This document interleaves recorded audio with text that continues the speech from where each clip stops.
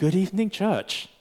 I'm sorry, was I 2 seconds early? I think I was 2 seconds early. Sorry about that, church. If you're outside and making your way in, feel free to make your way in. We are just about to get started. And I want to begin by reading a passage from Revelation. I want us to spend some time in Revelation chapter 4 and 5. I don't know if we can do anything about this, but the screen at the back is a little bit janky. Thank you. I want us to spend some time in our singing, in our worship, and even our communion time this morning in the throne room of heaven.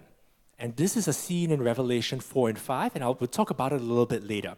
But I want to read a few verses to prepare us to come to worship this evening. So reading from Revelation chapter 5, verses 11. Verses 11? I think I said verse 11. We may or may not have it on there. It says this, Then I looked, and I heard the voice of many angels, numbering thousands upon thousands, and 10,000 times 10,000. They encircled the throne and the living creatures and the elders. In a loud voice they were saying, Worthy is the Lamb who was slain, to receive power and wealth and wisdom and strength and honor and glory and praise. Then I heard every creature in heaven and on earth and under the earth and on the sea and all that is in them saying, To him who sits on the throne and to the Lamb be praise and honor and glory and power forever and ever.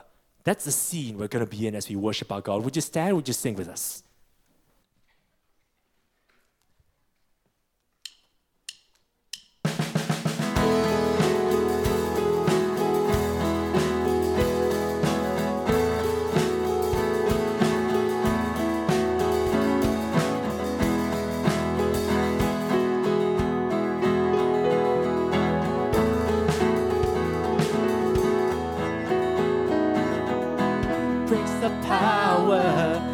Sin and darkness, whose love is mighty and so much stronger.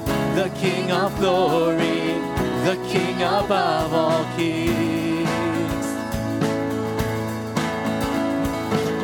who shakes the whole earth with holy thunder and leaves us breathless in awe and wonder. The King of glory, the King above all kings. This is amazing grace. This is unfailing love, that you would take my place, that you would bear my cross. You laid down your life, that I would be set free.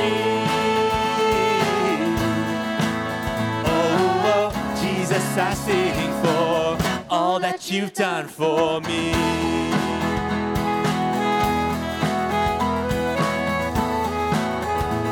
Who brings out chaos? Who brings out chaos back into order? Who makes the orphan a son and daughter? The King of glory, the King above all kings.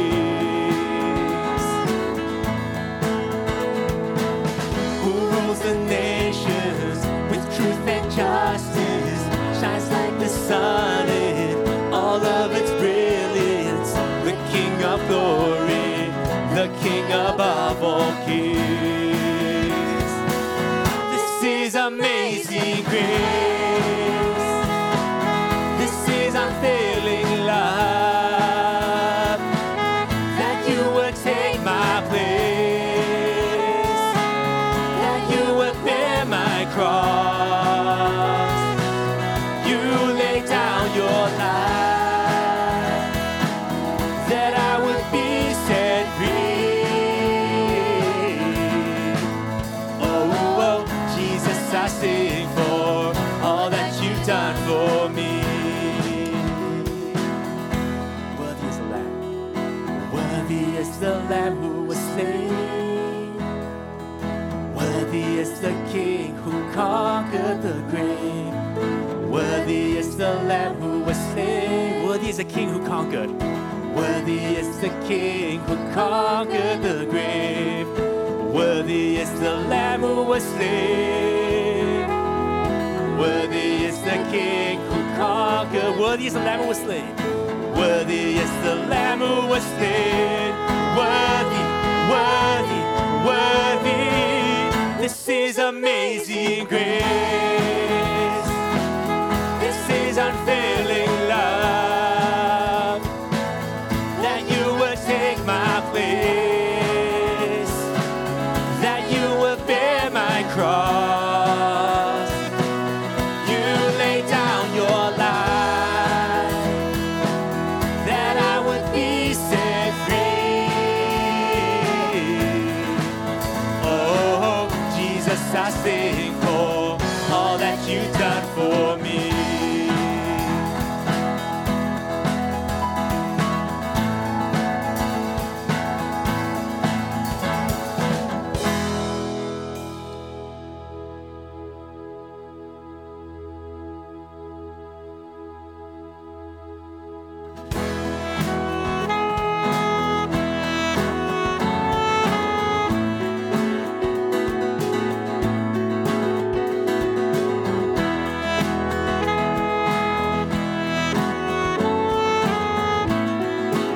Continue worshiping. He's coming on the clouds. He's coming on the clouds. Kings and kingdoms will bow down. And every chain will break as broken hearts declare his praise. But who can stop the Lord Almighty? Our God is the Lion of Judah. He's roaring with power and fighting our battles. And every knee will bow before. Our God is a Lamb. Our God is The Lamb that was slain the Lamb that for the was sins of the world. the sins of the Blood breaks the chains. His blood breaks the chains. And every knee will bow before the Lion and the Lamb. Every knee will bow before him.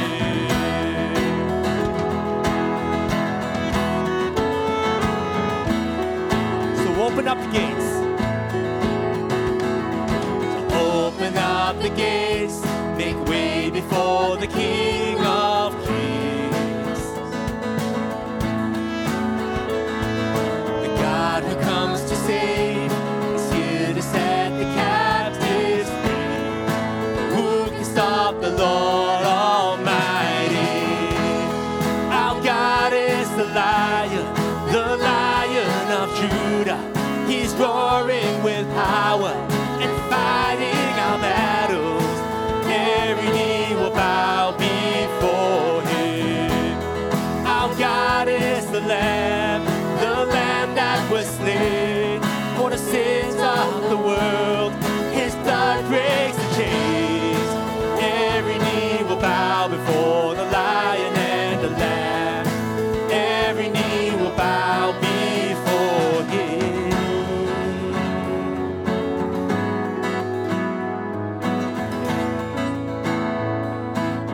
Who can stop the Lord Almighty?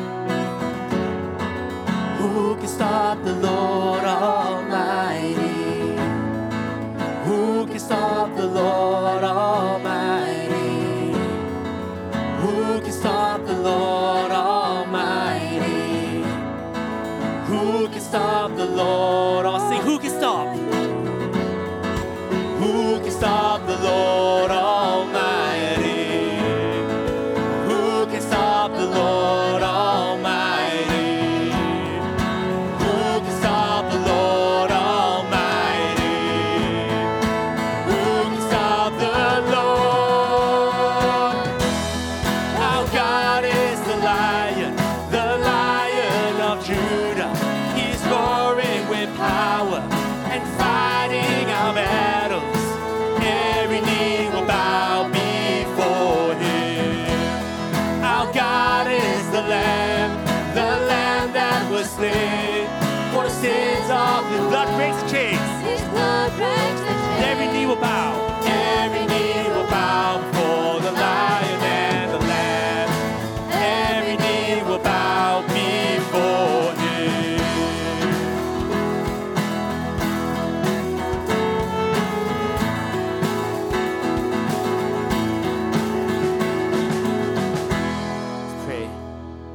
O Lord. You are the Lion of Judah, the Lamb that was slain. And we join with your saints and the angels through all generations to worship you in your throne room.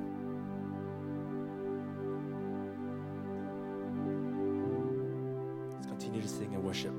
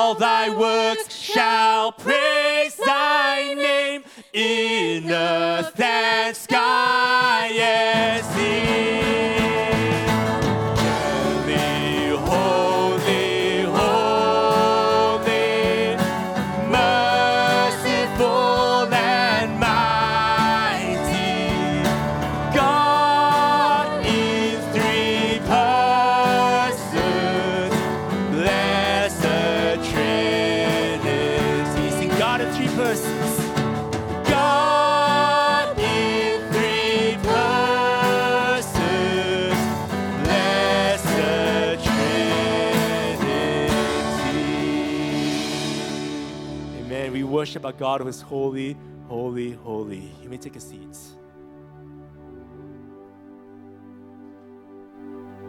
We've come to a time of communion, and 1 Corinthians chapter 11 says, whenever you eat this bread and you drink this cup, you proclaim the Lord's death until He comes.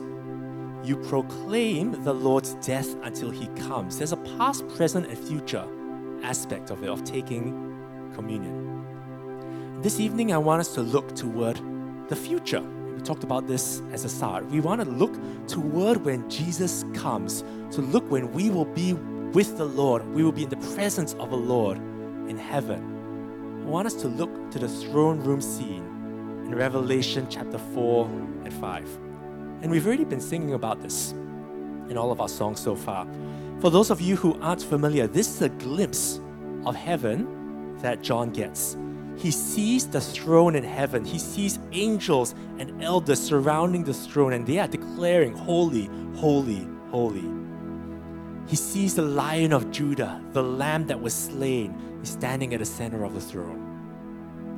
I want to read one of the proclamations that they make. I want you to notice the three sets of three here. This comes from Revelation chapter 4, verse 8. And it says this: "Holy, holy, holy is the Lord God Almighty, who was and is to come." Apologies that we don't have it up, by the way. We've been having some technical issues this evening, but I will talk through it. Holy, holy, holy is the Lord God Almighty, who was and is to come. That's the three sets. The first set, holy, holy, holy, that's the first set of three. There's only 2 times in the whole Bible that we get this threefold holy, holy, holy. The first is in Isaiah chapter 6, and Isaiah there has a similar vision of God. And the second one is here in Revelation chapter 4 in the throne room of God, in the throne room of heaven. The second set of threes, Lord God Almighty. Lord God Almighty. We don't get Lord God Almighty very often in Scripture. It does happen sometimes, but not that often. You get Lord God a lot. You get Lord Almighty a lot. But you don't tend to get all three together. Isaiah chapter 6 doesn't even say Lord God Almighty, by the way. In there, it's Lord Almighty. Holy, holy, holy is the Lord Almighty.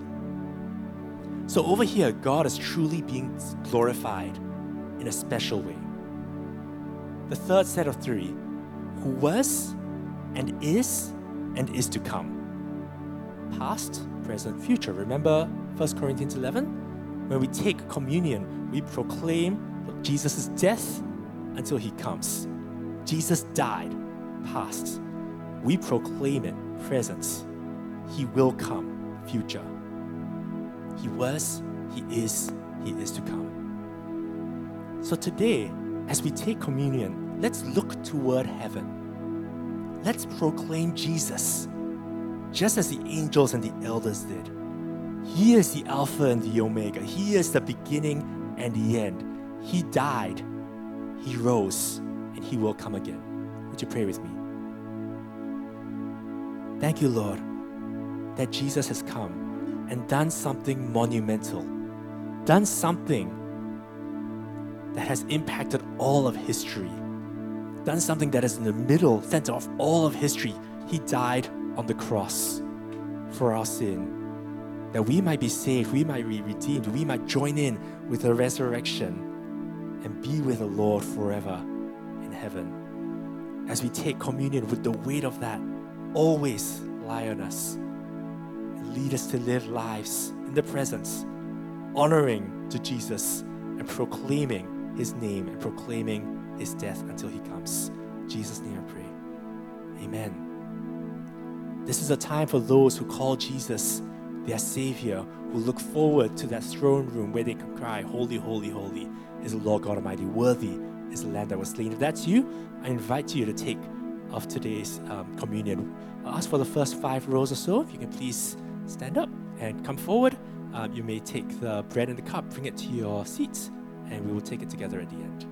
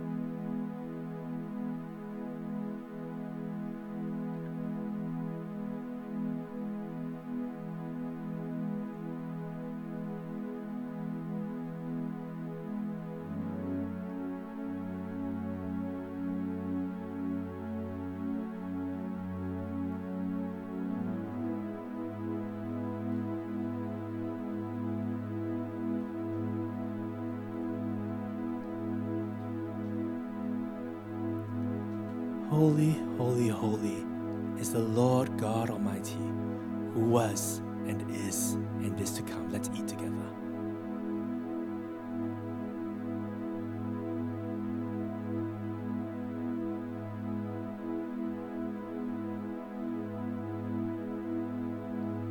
We proclaim Jesus' death until he comes. Let's drink together.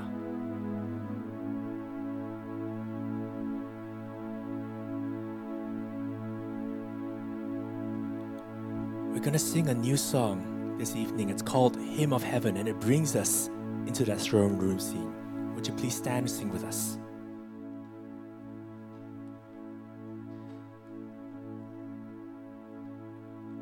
How I long to breathe the air of heaven, where pain is gone and mercy fills the streets, to look upon the one who bled to save me and walk with him for all eternity.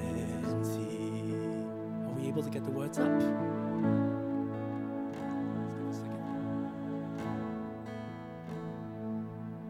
Okay, I'll lead you to the words. Let's sing that again. How I long to breathe the air of heaven, where pain is gone, and mercy fills the streets. To look upon the one who bled to save me, and walk with him for all eternity.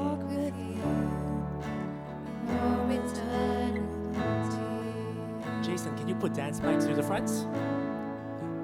There will be a day when all will bow before him. There will be a day when death will be no more. Standing face to face with he who died and rose again. Holy, holy is the Lord. Sing with us. In every prayer we prayed in desperate, the songs of faith, sang through doubt to fear. In the end, we'll see it was worth it.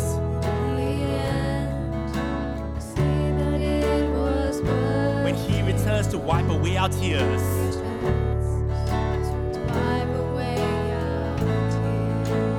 There will be a day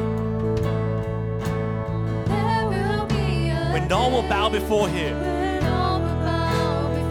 There will be a day when death will be no more. Standing face to face, he who died and rose again. Holy, holy is the Lord. And on that day, we join the resurrection. Stand beside the heroes of the faith.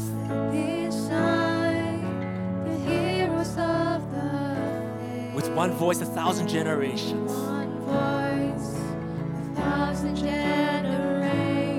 Sing, worthy is the Lamb who was slain.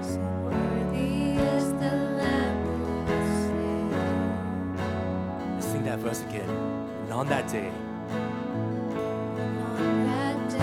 we join the resurrection.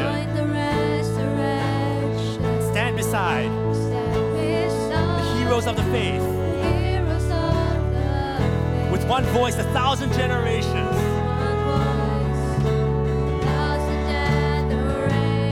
Sing, worthy is the Lamb who was slain. Forever he shall reign. Forever he shall reign. So let it be today. Let it be today. We shout the hymn of heaven. With the angels and the saints, we raise a mighty roar. Glory to our God. Gave us life beyond the grave. Holy, holy is the Lord. So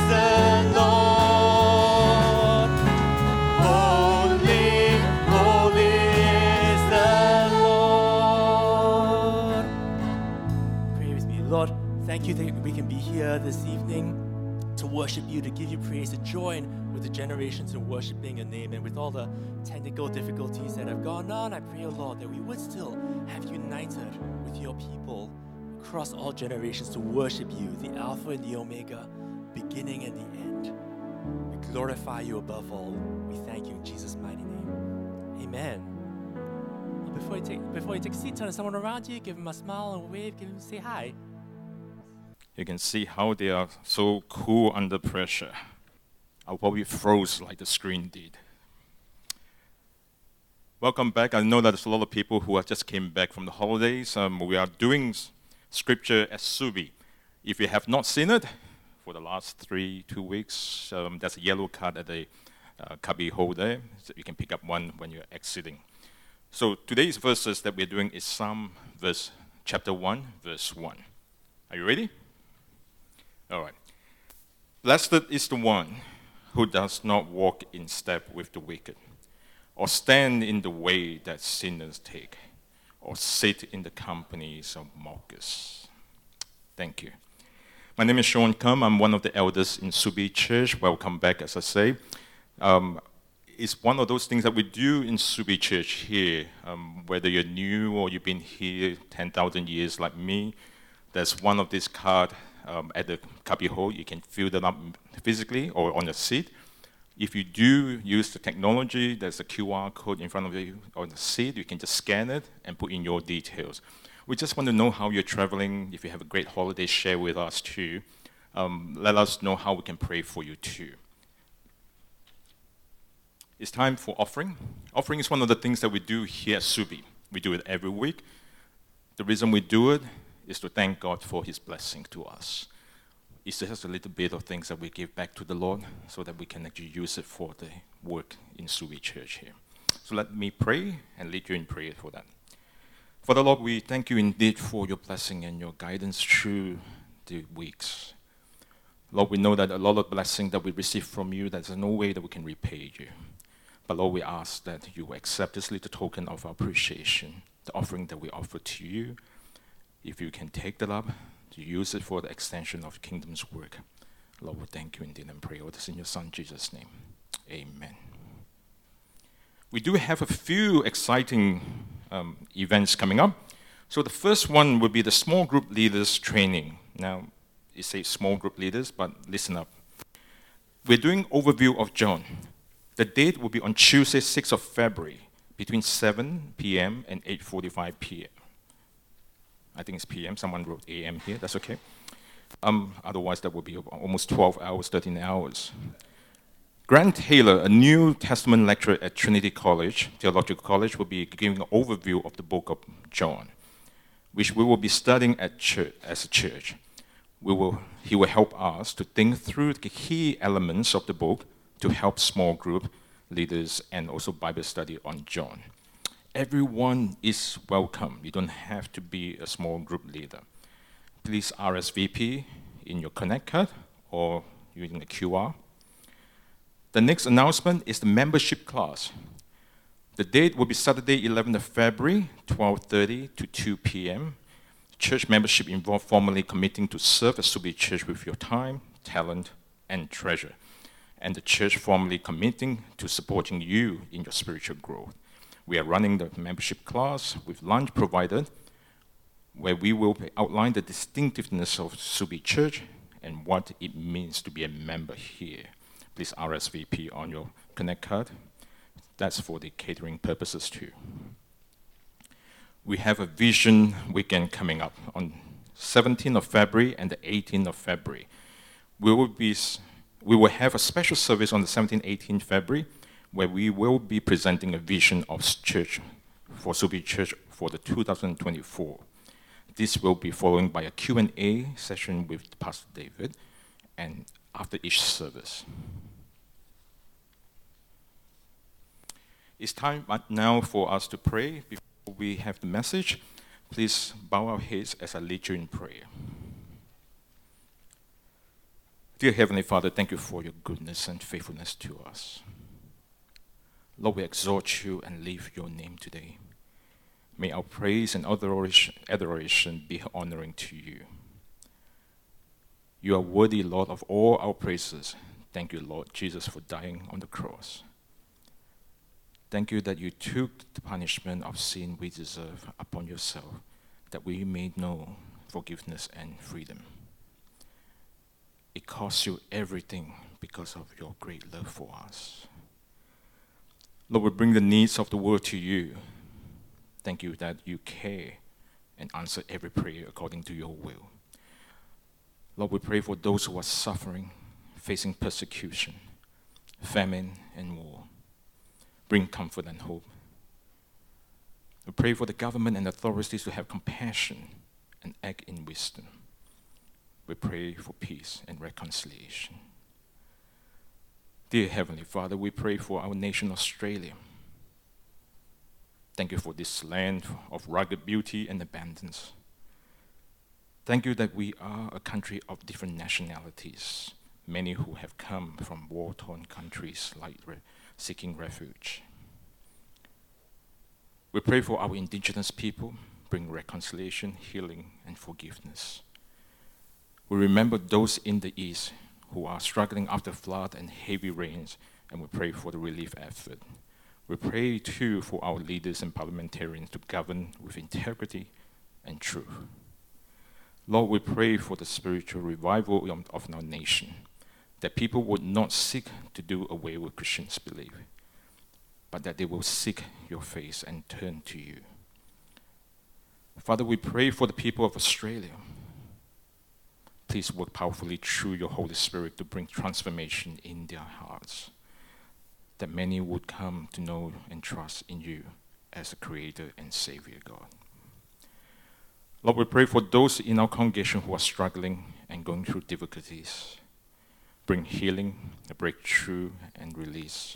Lord, we are so thankful for the many ministry in Subi Church, and pray for the direction and guidance for the coming year. Thank you for our pastor, elders, staff, ministry leaders. Grant them strength and encourage them in their work.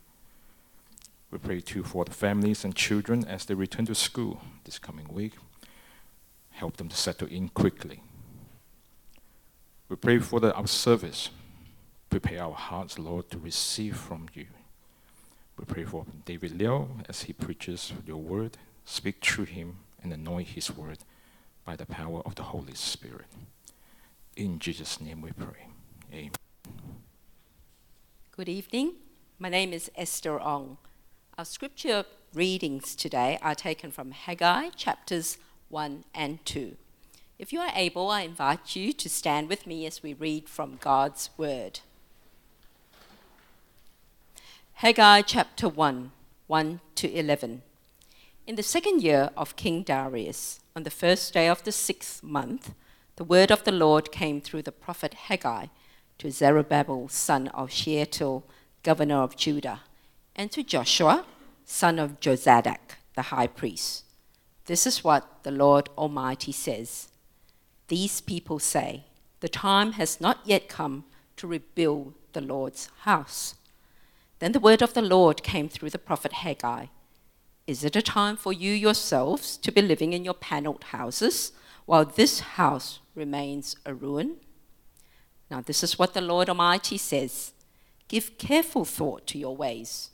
You have planted much, but harvested little. You eat, but never have enough. You drink, but never have your fill. You put on clothes, but are not warm. You earn wages, only to put them in a purse with holes in it. This is what the Lord Almighty says. Give careful thought to your ways. Go up into the mountains and bring down timber and build my house, so that I may take pleasure in it and be honored, says the Lord. You expected much, but see, it turned out to be little. What you brought home, I blew away. Why? Declares the Lord Almighty. Because of my house, which remains a ruin, while each of you is busy with your own house. Therefore, because of you, the heavens have withheld their dew, and the earth its crops. I called for a drought on the fields and the mountains, on the grain, the new wine, the olive oil, and everything else the ground produces, on people and livestock and all the labor of your hands.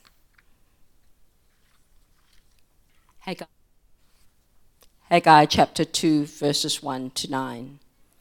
On the 21st day of the 7th month, the word of the Lord came through the prophet Haggai. Speak to Zerubbabel, son of Shealtiel, governor of Judah, to Joshua, son of Jozadak, the high priest, and to the remnant of the people. Ask them, who of you is left who saw the house in its former glory? How does it look to you now? Does it not seem to you like nothing? But now be strong, Zerubbabel, declares the Lord. Be strong, Joshua, son of Jozadak, the high priest. Be strong, all you people of the land, declares the Lord, and work, for I am with you, declares the Lord Almighty. This is what I covenanted with you when you came out of Egypt, and my spirit remains among you. Do not fear. This is what the Lord Almighty says. In a little while I will once more shake the heavens and the earth, the sea and the dry land. I will shake all nations, and what is desired by all nations will come, and I will fill this house with glory, says the Lord Almighty. The silver is mine, and the gold is mine, declares the Lord Almighty. The glory of this present house will be greater than the glory of the former house, says the Lord Almighty. And in this place I will grant peace, declares the Lord Almighty. You may now take a seat. This year, and we'll begin the Gospel of John next week. But before we do that, this weekend we have a guest speaker. I call him a guest speaker, but many of you will know him very well. So I will invite up David Liao. He's well known to many of you. Let's give him a round of applause and welcome him. Hi, David. There's a couple of questions for David, just to us to get to know him. How long have you been at Subi Church? About 26 years, I think. 26 years. Yeah. Wow, that is a long time, and that's great that you've been able to be here for that long. And now 2011 was a significant year for you and your family. What happened then? Yeah, so we left Perth, and we packed up our lives, and we went to Cambodia to serve as missionaries with OMF. Cambodia? Yes, Cambodia. Right, and what was that experience like for you as a family? We had challenging times in Cambodia, but we also saw how God really worked in our lives, providing in so many ways, and also just having us to bless the people that we spent time with. So that was really good. Yeah. And what are you doing now? So we moved back after 3.5 years due to health reasons. And since then, I've been asked to serve as the state leader for OMF in Western Australia. And my main role is that to actually help to mobilize the church to get more involved in God's mission work overseas. Well, we look forward to hearing you speak this evening, and look forward to you tackling that word Zerubbabel, because that's not an easy word to say. Good on you. Thank you, Dave. So I thought that after having had a series on everything being meaningless, I thought we would start to think about how our priorities for the start of this year actually do matter in God's eyes. So we'll just start with a word of prayer first, and to commit God and this time to His hands. Father God, we thank you that you are the God who speaks through your word. Lord, even through the Old Testament words, your word is alive. Lord, it is sharper than a two-edged sword. And so, Lord, we ask that you would speak to us. Lord, may your word fall on fertile ground. Lord, may it really cause us to turn to you, to respond in obedience. Lord, take away anything that would hinder, that would distract. Lord, so we can really just focus on you. We ask this for your name's sake. In Jesus' name we pray. Amen. Now, 2 years ago, my house had a problem with black ants. They crawled into the bathroom next to our master bedroom. Eventually, they found their way into the kitchen and also the dining area. So if we ever forgot to sweep away or wipe away any spot of crumb, they would show up in full force. So I took on the role of the domestic ant buster in the house. I tried ant baits from Coles, but that didn't work. And so for several months, I just resorted to using detergent water and a sponge to wipe away the trail of ants whenever they appeared. But I realized that even if I killed 100 ants, it would seem like another 300 would replace them. In fact, after the winter months where things sort of allowed a little bit with the activity of ants, and as the weather heated up, we saw that what I tried to do was really to no avail. The ants came back with a vengeance, and they even began to drop from the ceiling onto the dining table and the kitchen bench top, and I kid you not. And that was when I realized that cleaning up more wasn't going to cut it. Putting more time and more energy wasn't going to produce the result that I wanted. What was I to do? Now, in the book of Haggai, the Jews were experiencing a situation where things were not going well for them. They worked hard, but they were not productive. Verse 6 of chapter 1 tells us that God says, "You have planted much, but harvested little. You eat, but never have enough. You drink, but never have your fill." So what is going on here? Well, to help us unpack this a bit more, we'll have a little look at Israel's history. So if you have got 2 hours with you, we'll look into it right now. Now, for most of us, we know about Moses and how God used him to rescue the nation of Israel out of Egypt, out of slavery. And God brought them out of Egypt into the promised land of Canaan. Now, Israel was meant to be this light and blessing to the nations around them. They were meant to represent God and his people. But this will only happen when they lived out God's ways, when they lived out God's covenant in the promised land. Now, God chose King Solomon to be the one who would build God's temple in Jerusalem. And God's temple was the place where his people would worship him. It was the place where God would be amongst his people, ruling over them, protecting them in the promised land. But as we know, it didn't take long for God's people and the kings to rebel against God. They worshipped other gods, they intermarried with other foreigners, and they led them to compromising their worship of Yahweh, of God. And this happened not just once, but it happened over and over and over again. So finally, God had enough, and he kicked them out of the promised land. And he sent the Babylonian armies to come in, and they destroyed this temple that Solomon had so lavishly built.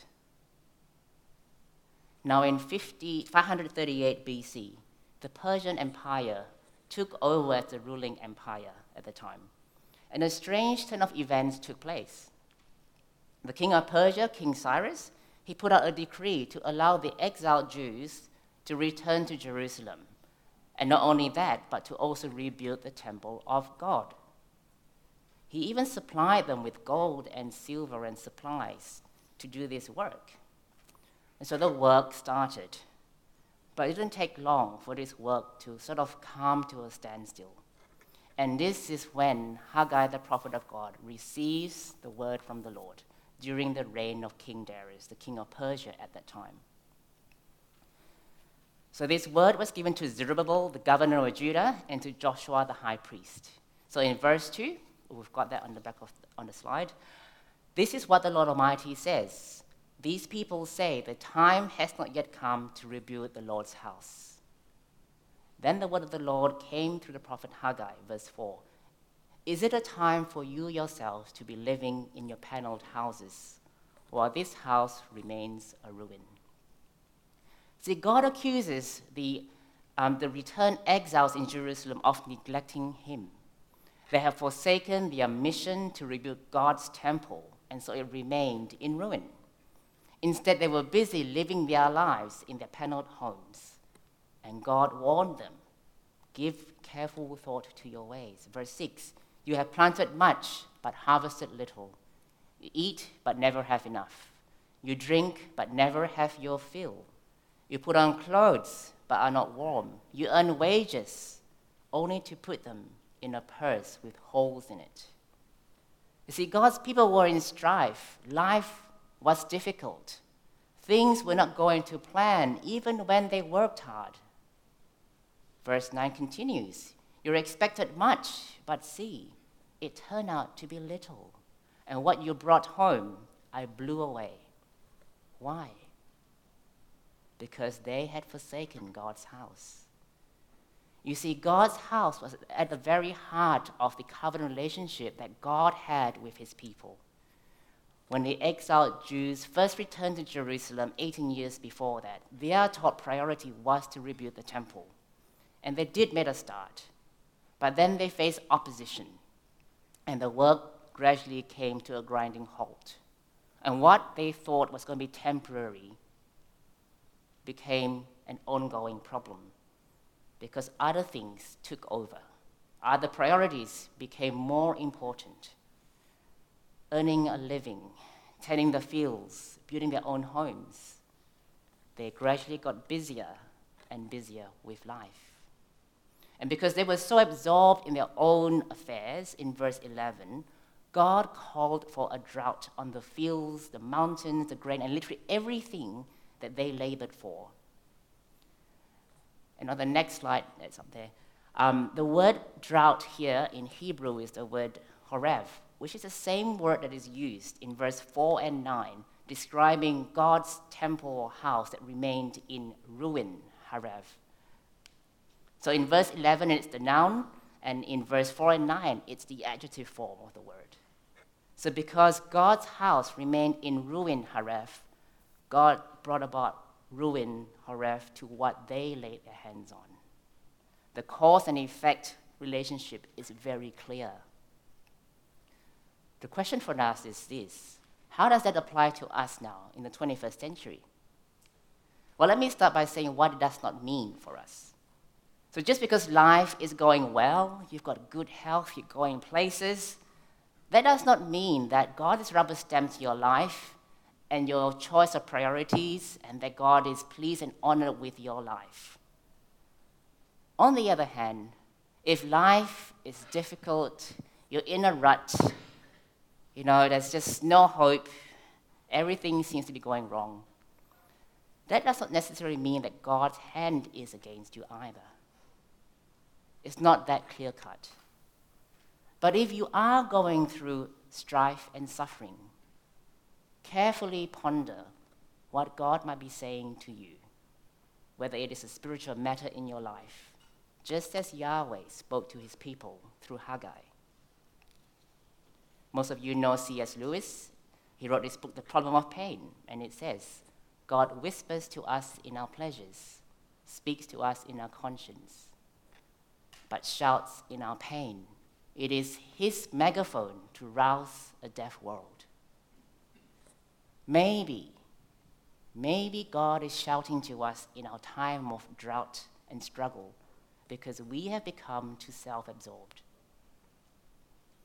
So whether life is smooth sailing or whether life is stormy, give careful thought to your ways. Consider your priorities. Where is God in your life?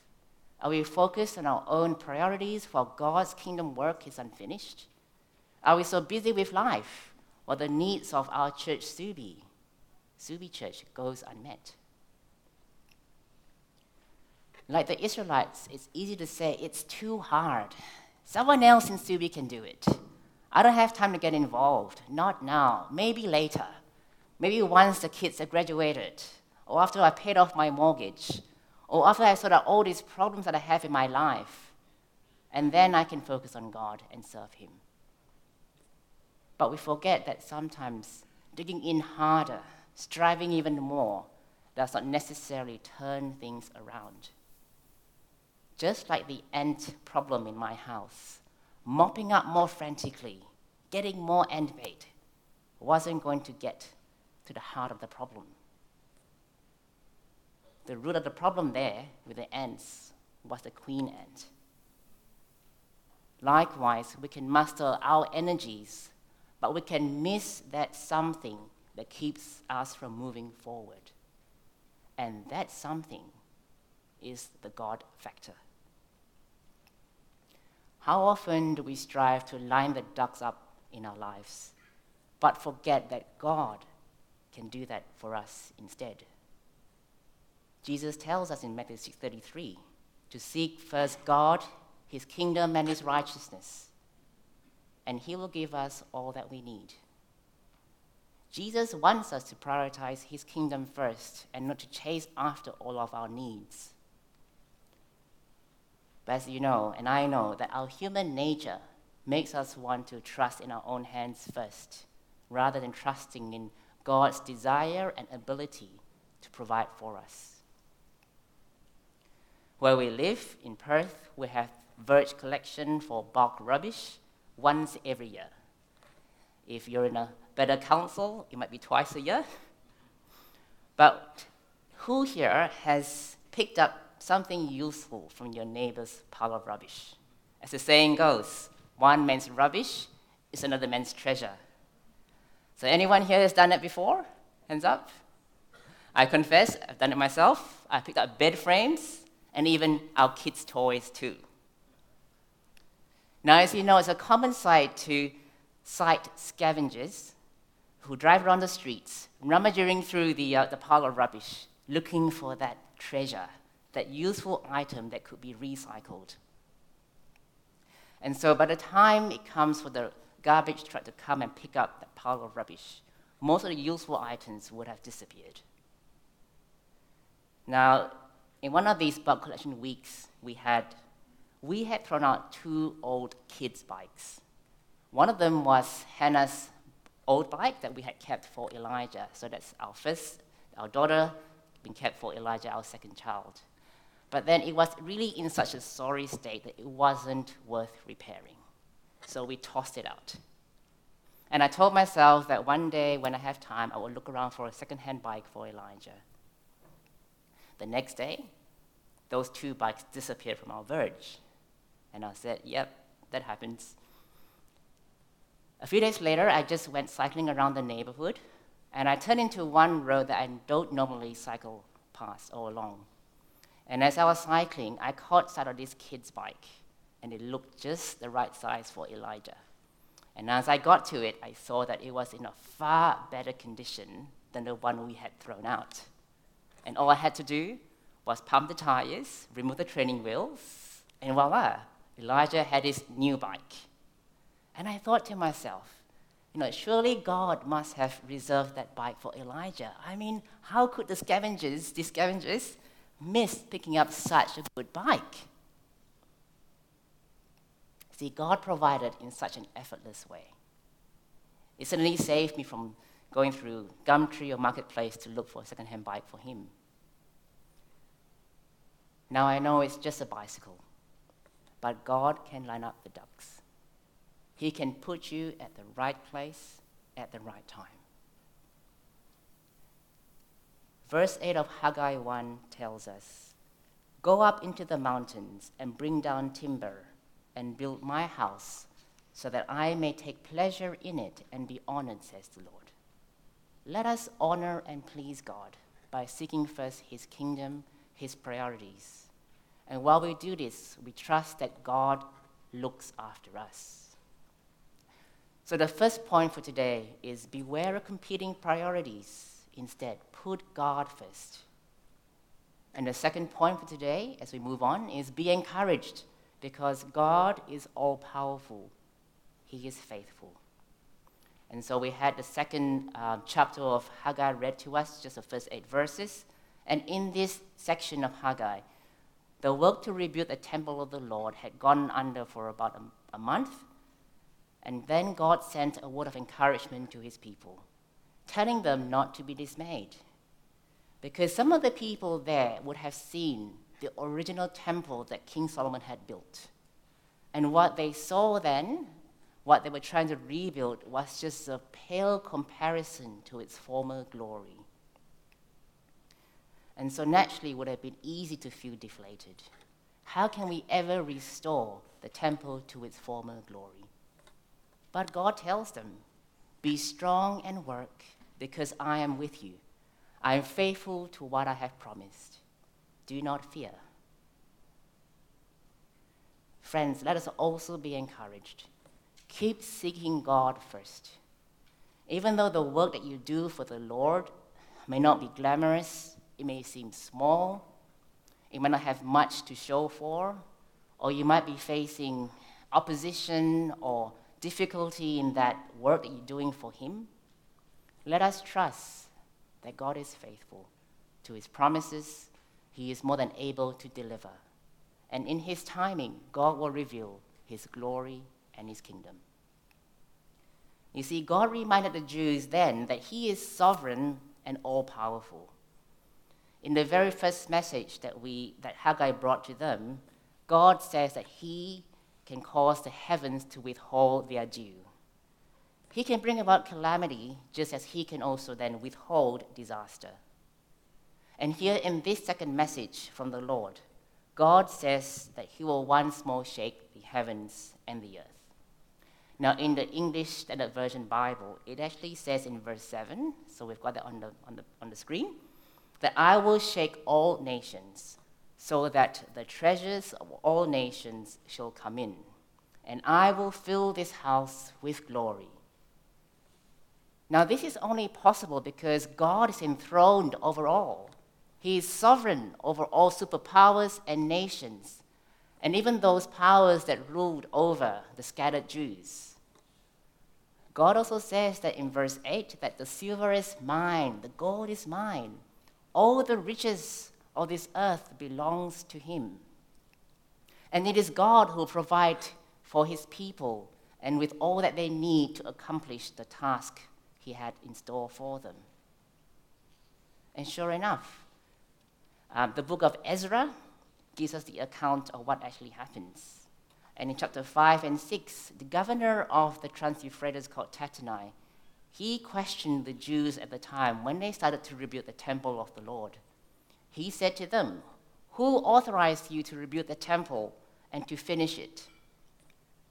But you see, God's hand was upon His people, and God intervened. And cutting a long story short, King Darius, the king at the time, found the scroll that was previously decreeing what King Cyrus had said, and that was to rebuild the temple of the Lord in Jerusalem and to even pay the cost of rebuilding from the royal treasury. And so King Darius sort of copied what King Cyrus had put down in decree, and he told Tattenai and the officials to stop interfering with the reconstruction of the temple. Not only that, King Darius decreed that all the expenses would be covered and paid out from the royal treasury. On top of that, the local authority was to provide everything and whatever that was needed for burnt offerings to God. They were to provide everything that the priest requested daily without fail. And if anyone defied that edict, that person and their family would have been destroyed. That is an amazing turn in events. From being seen as scum, as disgrace, and contemptible in the eyes of the people around them, God granted His people the resource and the backing of the ruling empire at the time. Now, history also tells us 500 years later that King Herod the Great used his massive amount of wealth to transform this same temple of God into one of the most magnificent buildings in the Mediterranean world. See, God is trustworthy. His word will come to pass. The question is, will we trust in His word? Will we stake our lives on His promises?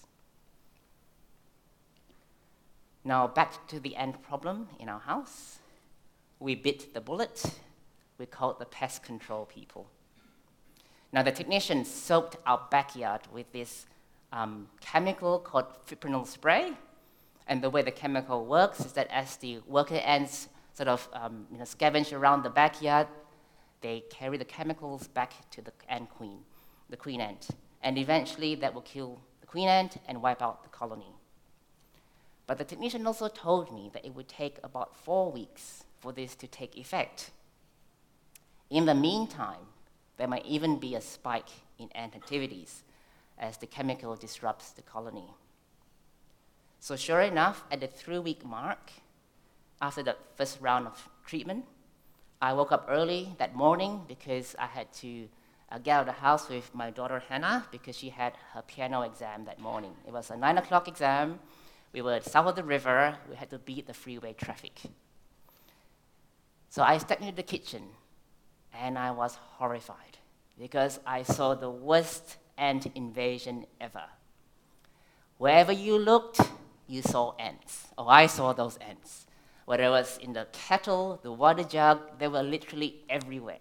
And I spent 45 minutes frantically mopping up and getting rid of these ants from the kitchen. And while I was doing that, I could feel my frustration levels building up in my mind, trying to formulate what I was going to tell the pest company people. Now, cutting long story short, the company sent a technician the next day. They dropped off more ant bait to give us some temporary relief. But the lady over the phone gently told me and assured me that there is still 1 more week before the fipronil spray will have its full effect. But I booked the second round of treatment on day 28 because I was fully convinced that fipronil spray wasn't going to work for the ants in my house. As we approached the 4-week mark, day 25, day 26, the ant activity began to peter out. And by day 27, they disappeared.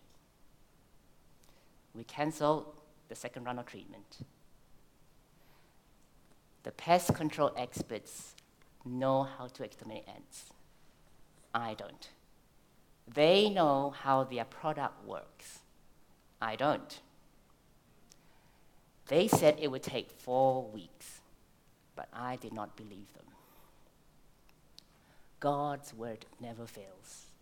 His word always comes to pass. Will we believe in his promises? Now, despite the ant drama, thankfully we arrived at the exam venue, and in fact we arrived 15 minutes early. So I drove into the parking lot, and now this is surrounded by lots of very tall and mature eucalyptus trees. And this is in Claremont. I'm sure some of you would have been there before. And these trees, they tower over the surrounding homes in that area. Now, I randomly picked a parking spot, and then I escorted Hannah to the exam venue. After her exam, we made our way back to the parking lot, and then we saw a group of people staring at this huge 7-meter eucalyptus tree branch that was sprawled across the parking lot, with the edges and the tip of the branches just brushing up right against my car. But by God's grace, not a single scratch on my car. There's a photo of that on the screen. However, there was a black Volvo parked opposite my car and just one spot to the right. And you can guess, that car bore the brunt of the impact of the branch as it hit the ground. And that expensive car was a complete write-off. There's a couple of slides showing it too. In fact, that car belonged to the parent of the candidate that had her exam right after Hannah did. As I drove home, God reminded me it could very well have been my car that was smashed and written off. It could have been me who would have had to send in an incident report and put in an insurance claim. It could have been me who would have had to go through the whole rigmarole of replacing the car. Our God is all-powerful, and he is in sovereign control over everything. He can spare us from disaster, just as he can also allow trouble to come our way. He can turn things around in an instant. And if that is so, let us seek God's priorities first. Because if he is with us, nothing can be against us. Amen? The third point for today is taken from the last 3 verses in Haggai. And I'll read that to you because it hasn't been read out to you yet. In verse 20, the word of the Lord came a second time to Haggai on the 24th day of the month. Speak to Zerubbabel, governor of Judah, saying, I am about to shake the heavens and the earth, and to overthrow the thrones of kingdoms. I am about to destroy the strength of the kingdoms of the nations, and overthrow the chariots and their riders. And the horses and their riders shall go down, every one by the sword of his brother. On that day, declares the Lord of hosts, I will take you, O Zerubbabel, my servant, the son of Shealtiel, declares the Lord, and make you like a signet ring. For I have chosen you, declares the Lord of hosts. So God says that he will shake the heavens and the earth.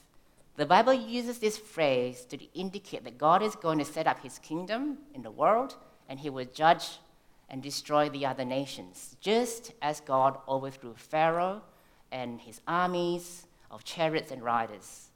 God says he will overthrow the other kingdoms of the nations. And then a rather peculiar thing is mentioned here in verse 23. God says that he will take Zerubbabel, the son of Shealtiel, and make him like a signet ring. Now, what does that mean?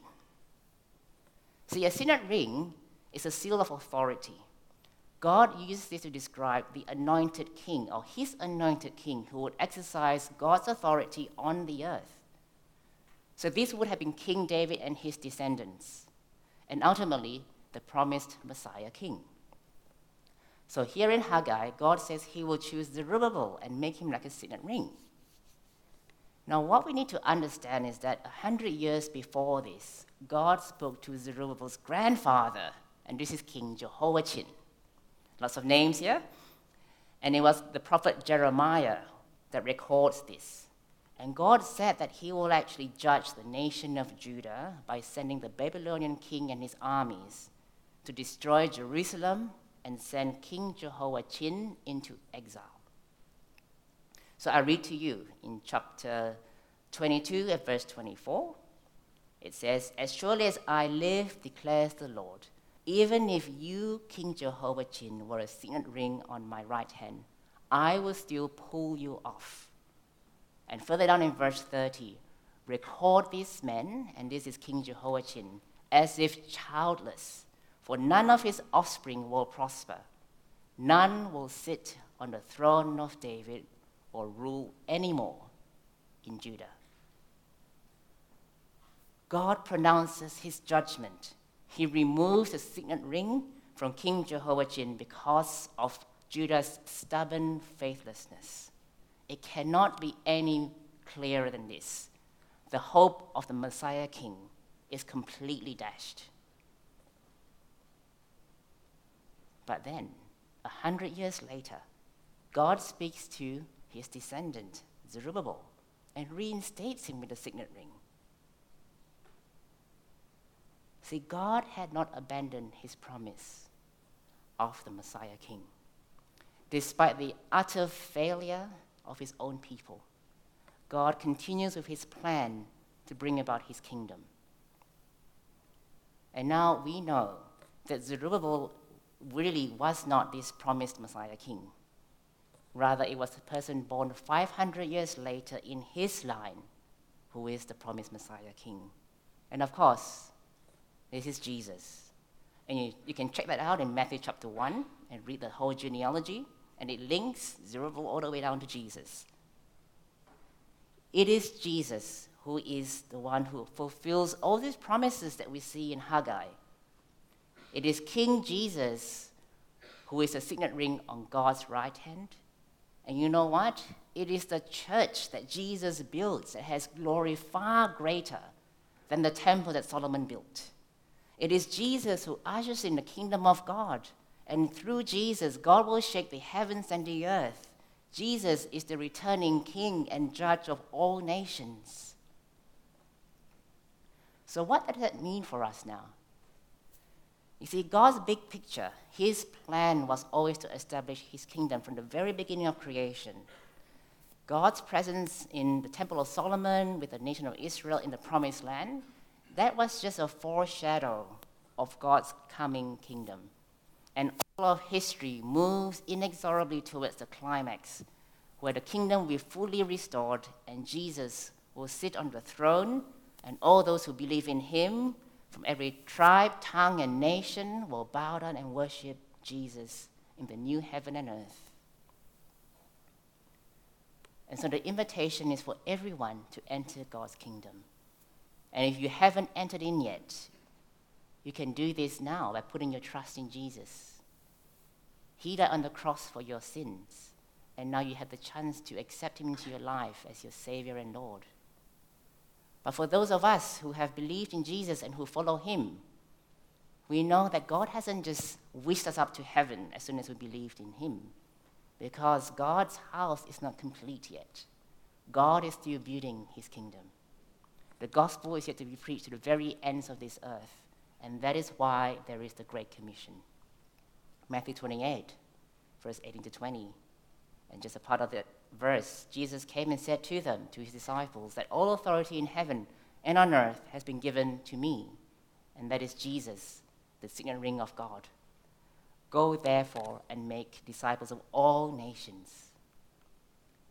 You see, as followers of Jesus, we are to interpret life and its meaning and purpose in the light of this truth, that Jesus has been given all power and is sovereign over all things, and he will return as the coming king who will judge the heavens and the earth. Therefore, missions to the nations should always be at the very heart of God's people. It should be in our DNA. It should shape the meaning and the purpose of each of our lives.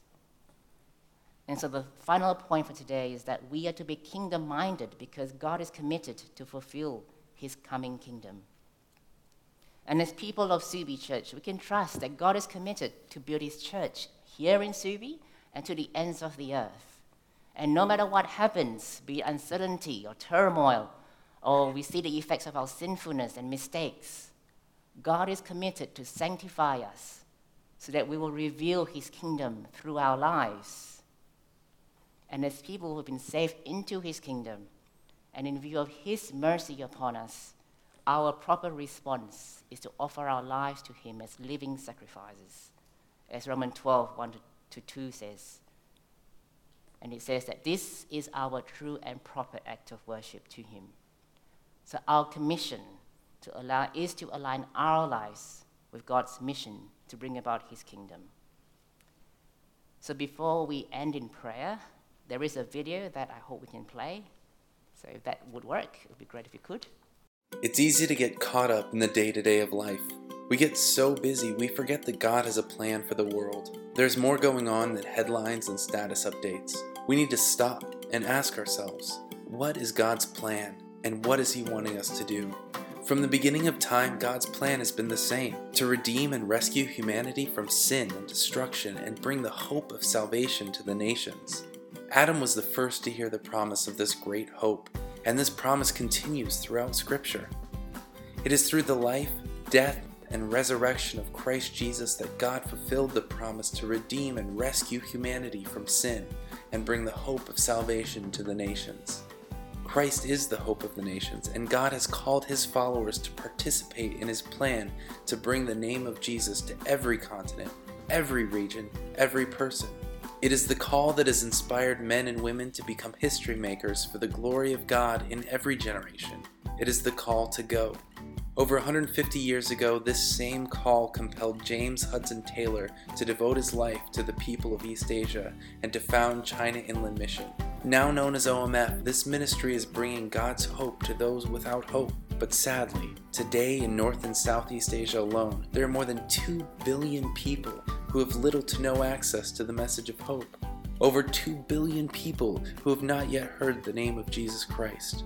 Our call, our challenge, is to participate in God's plan, to reach every unreached people group with the hope and life found in Christ, to shine his light in the darkest places in the world.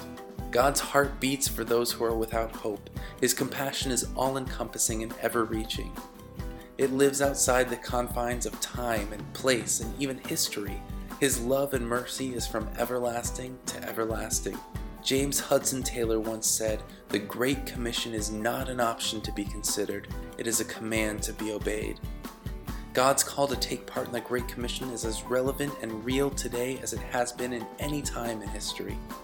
He wants to use each of us, here and now, to use our time, our talents, and passion to follow in the Great Commission. We all have a part to play. Together, we can experience God's heart to redeem and rescue His people. Together, we can bring the hope of Christ Jesus to the billions without hope. Together, we can bring His plan for salvation to the nations. Let's pray together. Heavenly Father, we come to you, Lord, and we ask for forgiveness when we have become too self-focused. Thank you for the reminder, Lord, that Jesus is our Lord and our King, and that you're working all things out to bring about your kingdom. Lord, your work is still unfinished. Help us not to procrastinate and say that the time has not yet come for us to build your house. Lord, the time is now, Lord. So open our eyes to your almighty power, your faithfulness in keeping to your word and your promises. Help us to trust in you, Lord, and to stir our hearts so that we will respond and obey in obedience to you, to serve you and your kingdom, Lord, to your honor and glory. In Jesus' name we pray. Amen. Let's respond and sing in worship. Would you please stand and sing?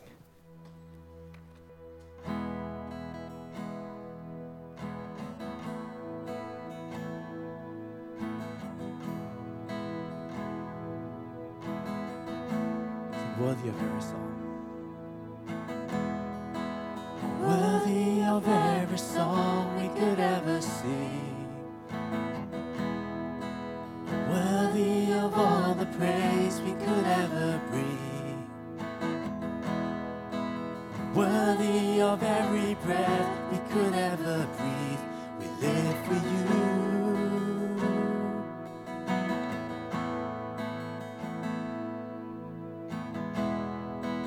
Jesus, the name above every other name. Jesus, the only one who could ever save. Worthy of every breath we could ever breathe. We live for you. Holy, there is no one like you. Holy, there is no one like you. There is none beside you. Open up my eyes in wonder.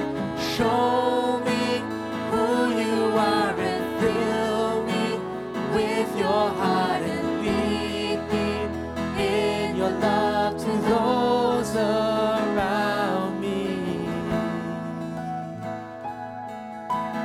In response to the sermon, let's sing, I will build my life upon your love. It is a firm foundation.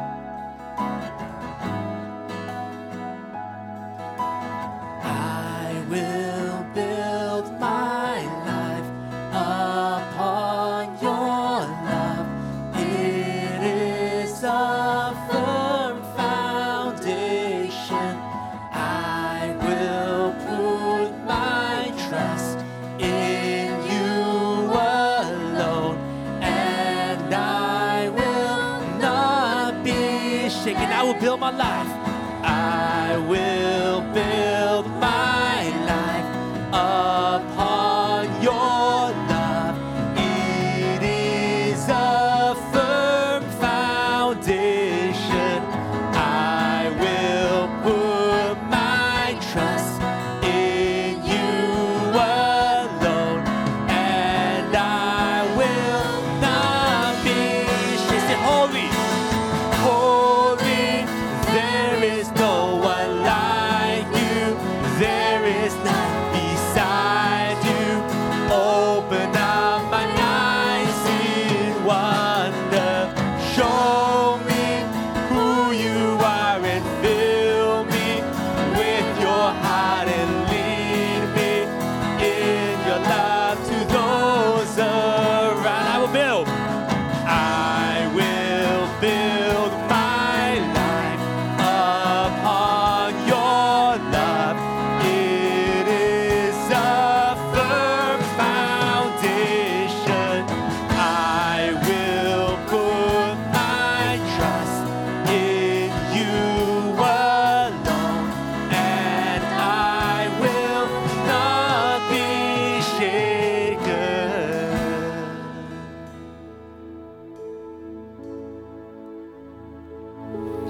anyone would like some prayer, we'd love to pray for you down the front. If you need any advice how to get rid of the pests from your house, come and speak to David. Otherwise, let us finish with the benediction. Father, may every one of us take stock of our priorities in light of your word. Lord, instill within us kingdom priorities this day and every day in Jesus' name. Amen. We see you next week.